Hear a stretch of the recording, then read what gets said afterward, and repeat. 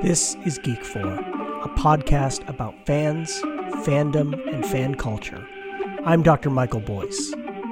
Everyone likes something, but what are you a geek for? My guest today is Dr. Douglas Ross. Doug holds a PhD in archaeology from Simon Fraser University, specializing in the lives of early Chinese and Japanese immigrants on the West Coast. He's currently living the high life in sunny California, where he's a senior archaeologist at an archaeological consulting firm in Santa Cruz. And Doug was my roommate in university. We've known each other since 1994, when we met in first year in archaeology class or in the dorm. You lived the floor below me, and Doug was my best man. Doug, welcome to Geek 4. Thank you so much. It's an absolute delight. I feel like this conversation has been a really long time in coming, and I'm super excited that it's finally happening. Yes, you and I share lots of things in common.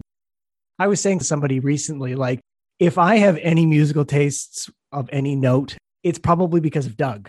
You know, you introduced me to stuff, I introduced you to stuff, and I think we have a similar way that we get excited about stuff. I think so too. And I think I would probably say the same thing about you when it comes to movies. You know, I feel like a lot of my current taste in films goes back to that time we spent together, you know, between 94 and 99, you know, doing little else, but, you know, introducing one another to, like, you know, world cinema. Yeah. And kids, we did go to class, but occasionally. Yeah. We wore out Gen X, the video store, highbrow stuff, lowbrow stuff, whatever. We discovered a lot of stuff together too, that we had shared passions about. Right. And I think because, you know, those are kind of your formative years, you know, I think a lot of the things that, you know, were my favorite then are still my favorite now. You know, you kind of shape your identity and your tastes during those, you know, teens and early 20s, and that carries with you for the rest of your life. I agree. I was talking about this with someone recently, and just how in high school you kind of get that taste. And my experience of high school anyways was I definitely have people in my life who are still connected, who I went to high school with, who we shared things. But I also realized that I was learning about things and discovering stuff that didn't quite fit. In university, I felt like I just kind of fell in with people who had, if not the same tastes, similar types of tastes. And so, you know, when we would, you know, get Peckinpah films or Billy Wilder films, which we both love, it was a different type of experience.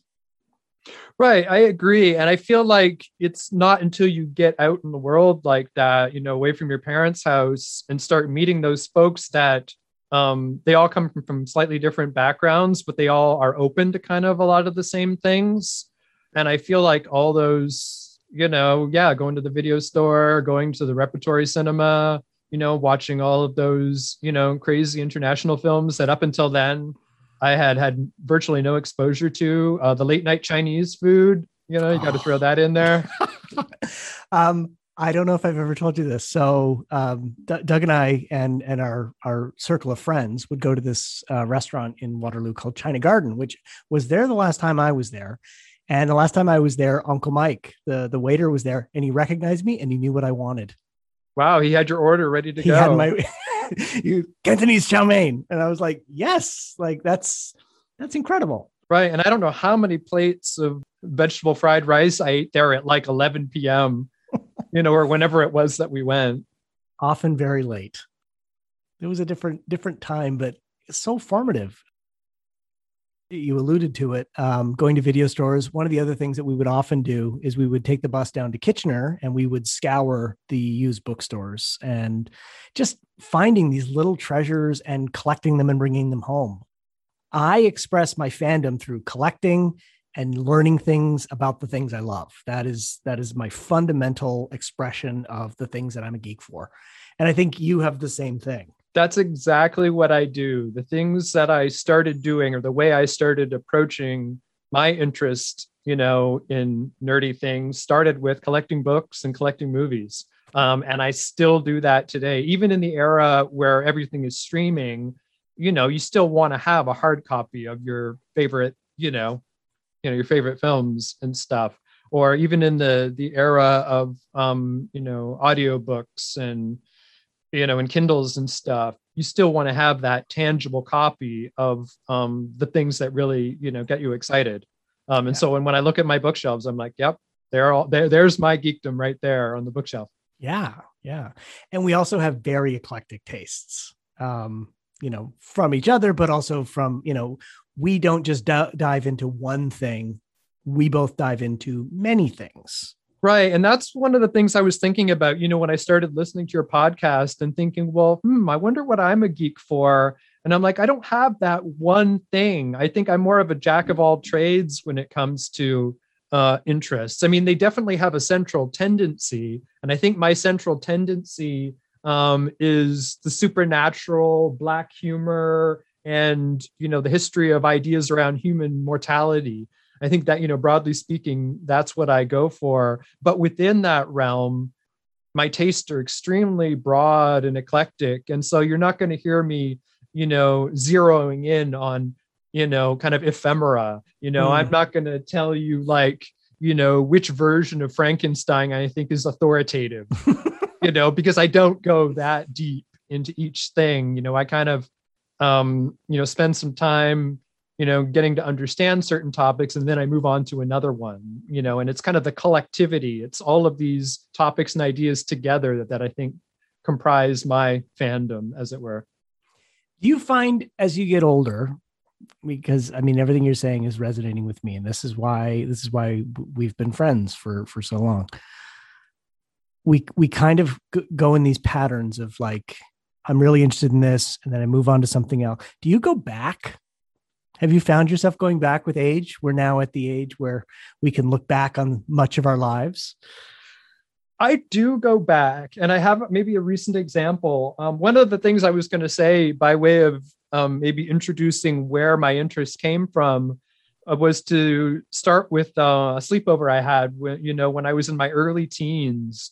And a bunch of us, stayed over at a friend's house, and they had really cool parents that let us rent R-rated movies. So we went to the video store and we rented a whole schwack of movies. And the plan was to stay up all night and watch them. 3 of the movies that I do remember, all horror movies, were Children of the Corn, Maximum Overdrive, and Witchboard. And that was back in the day when horror movies actually terrified me. And Witchboard in particular, I don't know if you've seen this one. I don't know Witchboard at all. Okay. It starred a woman who's a famous model, Tawny Katane. Yeah, the 1980s. She was in a lot of music videos and stuff. Yep. Anyway, she plays a young woman who starts fiddling around with a Ouija board that gets left in her apartment after a party. And of course, it's possessed by an evil spirit that starts tormenting her, and and she and her friends have to find a way to combat this evil spirit. Anyway, that movie absolutely terrified me, gave me nightmares at the time. But I've since gone back and rewatched that movie. Like last year, I think it was on some streaming service for free, and it does not have the same effect that it did back then, for sure. It's super campy. It's more funny than it is scary, but it was kind of a nice waltz through memory lane, going back and watching this thing that so terrified me as a kid, and, finding that it still had, that it was still enjoyable, albeit in a different way. And you have become kind of fascinated with, how would you word it? Not the supernatural stuff, but like the, things and practices about human mortality, as you said.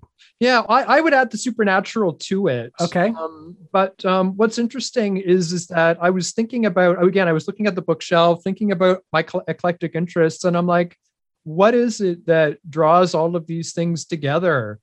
Ideas around premature burial, corpse medicine, vampires, witches, ghosts, the devil, all of these things. What is it that unifies, aside from being supernatural or associated with death and mortality? And what I realize is that they all kind of reached, the pinnacle of their significance in Western society during the early modern era, which is also the era that, the early modern and modern era, from kind of the Renaissance to the Victorian era, which is kind of the area that I trained on in archaeology. And so even though I don't study the archaeology of those things, it's that time period. It's how we arrived at the modern world over the last 5, 6, 7 centuries, and particularly the darker side of humanity during that era. So really it's the darker side of the early modern and modern world. It's interesting because, I mean, that's the period in which, science is taking leaps and bounds forward, that, there's it's popularly talked about as kind of this regression of religion or faith or whatever. I don't think that that's entirely the most accurate way to describe it, but there are these little pockets of really dark, weird things, superstition, folklore, right, that hang on. Well, and that's I think the big irony about all of this is that we think of the Renaissance and the Enlightenment and the Victorian era as being the era of the emergence of the empirical sciences and using evidence-based approaches to understanding the world around us. But ironically, that's the exact same time that the medieval witch trials were going on. Folkloric accounts of vampires in Eastern Europe were appearing, where people were becoming, terrified of being buried alive. Where, accounts of ghosts and hauntings were most prevalent. So ironically, during this period that we think of as being kind of the anti-medieval period, the area where superstition, is overcome by, the wonders of science, it's actually exactly during this period when all of these subject matters, including corpse medicine and all of these other things are flourishing. So there's these interesting contradictions going on. Yeah. Can you define corpse medicine just for people who might not have heard of that before? Right. It's the use of human body parts to treat a range of medical conditions, anywhere from pieces of Egyptian mummies to ground up human skull to, decanted blood, urine, human fat. For centuries, from like the 15th to 18th century, this was part of mainstream medicine for everyone from commoners to kings. These kind of treatments, coming from the human body were incorporated into mainstream medicine, which again is super ironic because that's also the time period when Europeans were exploring the globe and were casting indigenous peoples in the Americas and the Pacific as these savage cannibals, when all along European medical practitioners were engaging in cannibalism in their own right. A practice that continued right up until the 19th century, which is quite fascinating. So hypocrisy, anyone? I can see people protesting that kind of medicine. Makes sense to me. Well, and can you imagine the circumstances under which you would agree to take that kind of medicine? The world was in some ways a very different place where you would be convinced yourself that, yeah, I'm totally gonna, drink blood. Because somebody told me that would cure whatever I had. Yeah, I'm going to wait around the gallows. Somebody's executed. I'm immediately going to leap forth and start draining their blood. Yeah. And this is also the time that medical science is actually expanding and new things are being learned. And yet these superstitious practices are kind of firmly entrenched. It takes a long time for them to recede completely. Right. Well, it's interesting because I think this is also a period in which, superstition and medicine weren't as, discreet as they are today. You think of things like alchemy, which was very kind of magical, mystical in a lot of ways, but also practiced by folks who would have considered themselves serious scientists at the time. So I think there's a lot of gray area between what's considered magical and mystical and superstitious and what's considered scientific. I think that, the development of what we consider modern medicine today went through a period in which those things were considered legitimate. Yeah. And in real tension. Yeah. And it's kind of interesting. There's this book from the 80s called Vampires, Burial, and Death by a guy named Paul Barber. And in it, he looks at the folkloric accounts of vampires from the 18th century, accounts where graves are opened and the bodies are bloated and ruddy, and it looks like their hair and fingernails are growing, and it looks like they're alive, and oh my gosh, this person was buried alive, or they've come back as a revenant, as a vampire to torture the living, and we need to somehow pacify this, living dead, or kill it again with a stake or something. And what Barber says is that what these folks are doing isn't necessarily entirely superstition. It's very much a product, to some degree, of Enlightenment era thinking, where people are observing phenomenon in their environment and they're attempting to come up with explanations. Why does this corpse appear to be still alive even though we know it's dead? Well, because it's a vampire that's resurrected and is terrorizing the living. Whereas today, of course, we know that all of those symptoms are consistent with forensic science's understanding of how the body decays after you die. And so, to some degree, we think of this as being super wild superstition, but in another way, illiterate peasants are observing their environment and attempting to identify or come up with explanations for why the world is the way it is. Yeah. It's interesting. And it always makes me think, when I hear stories like this, it always makes me think, like, the real lesson needs to be, we shouldn't be so firm in our beliefs that we've understood things correctly. We should always hold out the possibility that new information will come to light. Right. And so generations from now, people are going to think, gosh, why did they think of those absurd things when the obvious answer is XYZ? Sure. But in the moment, you think you have all the information and that your conclusions are the correct ones. Yeah, absolutely. And so I guess, my interests definitely lie in kind of the nonfiction realm, the history of these ideas around mortality and the supernatural. And I haven't really been gotten that deep into fiction, related to all of these themes until recently, which I think I talked to you about not too long ago. I've embarked on a bit of a project in 2021, kind of a COVID coping mechanism. And I think what this came from is I was watching Guillermo del Toro's key films again. Kronos, Devil's Backbone, Pan's Labyrinth, Crimson Peak. And I was listening to the audio commentaries and watching the supplemental interviews and stuff. And it becomes really clear, listening to him talk, what a profound influence Gothic fiction plays on his filmmaking, both in terms of the development of his narratives and also his visual aesthetic. This is kind of a branch of literature that I was familiar with, but hadn't really delved into much because I was more interested in kind of nonfiction. And I'm sure this is an area, as a literary scholar, you have a lot more background in than me. But I decided with a friend that 2021 would be the year that I read my way through the key novels of Gothic fiction, largely British, some American, maybe some international. We'll see where we go. So what have you read so far?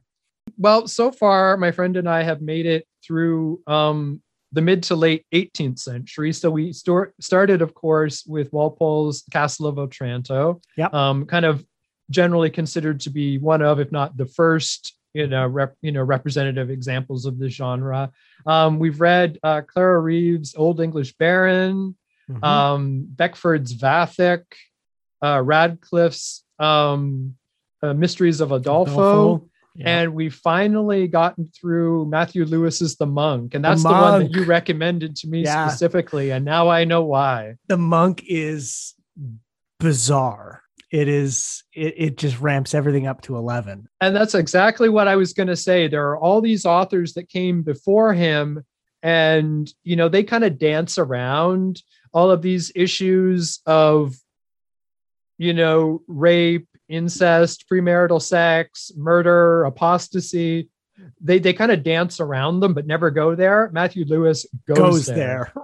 And it's quite shocking that in the late 18th century, a novel like that would get published, because I think it's still shocking today. Yeah, no, it totally is. And I mean, Gothic is one of those genres that is just, it's so fascinating because people think they know what it is. And there are some kind of lighter examples. And I thought I knew what it was too. When you get to it, and you now have the baseline, so all the jokes make sense. Jane Austen's Northanger Abbey is a satire of Gothic, right? And I think, if I remember correctly, that's the next book on our list as we transition into the 19th century. Right? It's her send up of the genre, right? Yeah. So the narrator, whose name escapes me at the moment, thinks she's in a Gothic, and so those are all the assumptions that she makes, but she's obviously not. She's in the real world, but like her expectations are always there's going to be, a murderous monk down the corridor through a hidden passage, but that's never what happens. No, it's fascinating, and you're right. Like, there is this fascination with horror and being scared and the dark side of humanity that comes out in a very particular way in that period. And people are fascinated by it, and it continues on into the Victorian age. I mean, you have Bram Stoker's Dracula, you're going to get Frankenstein, Hound of the Baskervilles. All of those novels are kind of extensions of that same idea. And being scared, little boys still like to go to sleepover parties and have the snot scared out of them. Were you there when we went to see Blair Witch Project? I don't think so. I think I saw that one on my own. Okay. I had this memory recently of, I know I went with Chris Beckett. I don't think I've ever been more scared. We had to go to Guelph to see it for some reason. So we were driving back through kind of the woods to get back to Waterloo. And I just remember driving back going like, I don't like this.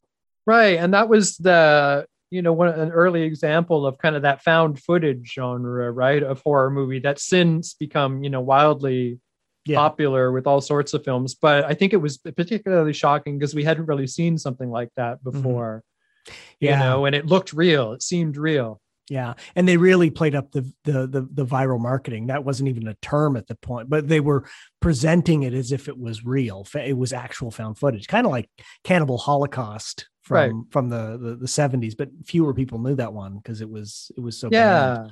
And it looks like we're transitioning into the horror movie genre here. So maybe we should say a few things about that too, because I think, again, it's that time period, the mid to late 90s, when we were all hanging out in Waterloo, that I think I was first exposed to, key examples of all the important eras in horror movies. And I think you and Chris were, the main catalyst for that, so I'm thinking the original silent Nosferatu, the Universal series, the Val Lewton, RKO series from the 1940s, of course, the Hammer movies from the 60s.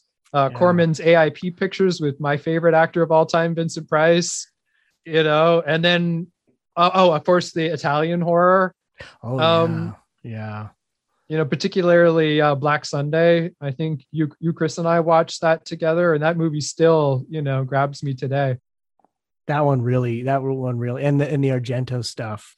I have a few of that stuff on VHS, but a lot of it I've kind of lost over the years and not replaced it. And I feel really bad about that. Right. And that's not, maybe Suspiria aside, I haven't really gone back to that, to those films again. Suspiria and Black Sunday are the two that, that I'm most familiar with, that most people are probably most familiar with. And I go back to those ones, but I haven't taken a deep dive lately, into Italian horror, which would be something fun to go back to. Yeah. I also, it popped in my brain a few months ago and I kind of went down the rabbit trail. This is the dangers of the internet, which we had when we were hanging out in Waterloo, but it was nowhere near what it is now. And you certainly couldn't get video clips the way you can now.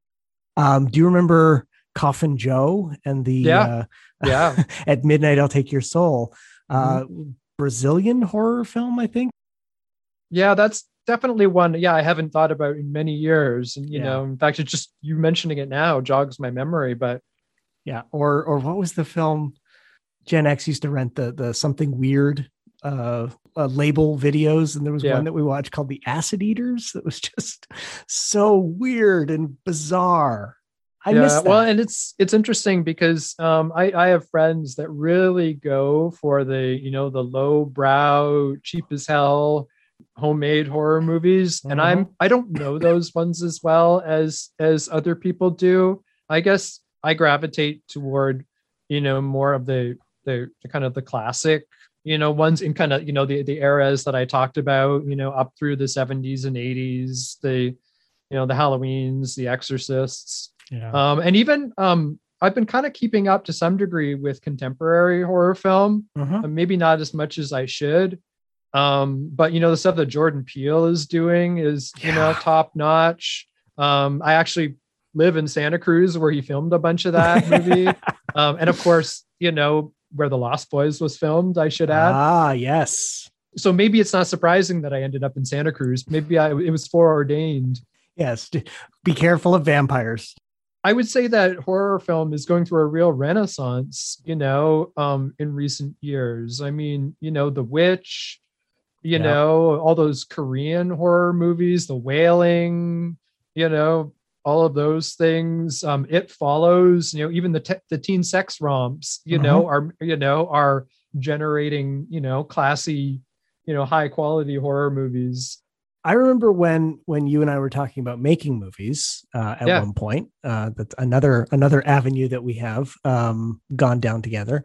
It was Chris Beckett who said, like, horror, like, it's cheap. People don't need to act very well, so you don't have to worry about performances. Paper thin storyline. You do all the tricks with the camera. At that point, Blair Witch may have come out at that point when he said that to us. But it definitely got me thinking on one level. If I was more artistic, if I was more visionary, I would have taken that idea and run with it a little bit more. Because to me, it suggested that horror was ready for that kind of renaissance. And I think what you've pointed out is there is that fascination with the dark side of humanity. It goes back a lot longer than just horror movies. But I think that's what kind of unifies those for me, both the films, which is where I kind of got my initial start, back with the teenage sleepover and stuff, and then transitioning into the nonfiction. I think that's, where the entry point is, the dark side of human nature, or the history of ideas. How did we come to believe what we believe about the world? And how is it represented in art and literature, but also in the nonfiction realm in terms of what people actually believe in the real world and how it influences them. I'm thinking about, the 18th and 19th century practice of body snatching, where unsavory people would collect fresh bodies from graveyards to deliver them to medical schools and stuff, or even bodies that were not quite dead, that had very recently been alive. Right. And the history of how that came about, a really dark era in European and American history. What was it that led people to, get involved in these practices? The notorious Burke and Hare murders in Edinburgh in the 1820s, where two guys were arrested and tried for murdering 16 people and delivering them to the medical school, which ultimately led to, the Anatomy Act in Britain, that legalized the delivery of corpses to medical schools, from workhouses and hospitals and stuff. Of course, the disenfranchised, of course, getting the shaft end of the stick there. They often do. But then how that translates into art and literature. The Body Snatcher is one of the key films in the Luton cycle of films from the 40s. Based on a Robert Louis Stevenson story. Right. And I think directed by Robert Wise, ironically. I think, who went on to do things not like that at all. And starring Boris Karloff, of course, and Bela Lugosi. Yes. The two of them are in that movie together. That's one of my, if you were going to, I don't know if we're going to get to the, what my favorite things are, but that's up there. And so that's where, in my mind, my interest in fiction and nonfiction kind of cross paths where real life events. And I think it was largely based, that film, on the Burke and Hare story. Yeah. I think you're right. Well, and I mean, like Robert Louis Stevenson also writes Jekyll and Hyde, which explores the dual nature of man. And I mean, all of these questions, all of these issues are on one level, right? Like, how do we rationalize evil? How do we rationalize bad things happening to people? Yeah. The supernatural is one way. The other example I'm thinking about that kind of crosses between reality and fiction is the fear of premature burial, which, really emerged in an era, again, when medical science was still developing and people were still unsure what the absolute signs of death were. How do we know, absolutely that someone is dead? And in that era of uncertainty, there was this fear, particularly, in the 18th and 19th century, that someone could appear to have died and be buried, but actually be alive and revive in the coffin. And oh my God, what would happen if that occurred? And this was a real life, there's actually a book, called Buried Alive that that came out in, I think, the early 2000s that I read, and it was a real eye opener. People would actually, create these like security coffins. There were patents put on these security coffins where they would, have a little like latch on the inside. So if you awoke to find yourself, interred alive, you could pop the hatch and the thing would open up from the inside. Or little bells. Or it would have a little bell pull that would ring a bell outside if you were actually like under the ground or something. And it's amazing how that fear has stayed. Right. And I think it probably, reached its apotheosis, in the fiction of Edgar Allan Poe, of course, who, wrote a story called Premature Burial, but it pops up in a whole host of his other stories. The House of Usher, it pops up in, and it definitely appears a lot in Corman's Poe series of films. The Pit and the Pendulum, it's, plays a fundamental role in. Plays a pretty pivotal role in Kill Bill too. Right. And so I think, and Poe was the master of taking these primeval fears that we have and translating them into these, brilliant stories. But it's something, even though we now, although I think there are still debates over, what is the absolute transition between life and death, I think we feel a lot more secure about those kind of things. And our fear about actually being buried alive maybe isn't, doesn't reach the level that it did in the 18th century. But still, the fact that it can come up with in films like Kill Bill and be absolutely like terrifying. There's another movie that I'm thinking about too, where a character is buried alive in I think it's during like the Gulf War in the Middle East. Who's that like Canadian actor who's like the stud muffin? Ryan Reynolds. He stars in a movie about being buried alive. Yeah. I haven't seen that, but I know what you're talking about. Yeah. Right. And so those perennial fears that go back, centuries are really still with us and can still pack a punch. Yes. Do you want to do some quick fast forward? Do it. I'm not sure what I'll come up with, but go for it. Is there something, Doug Ross, that you are a huge fan of that would surprise people?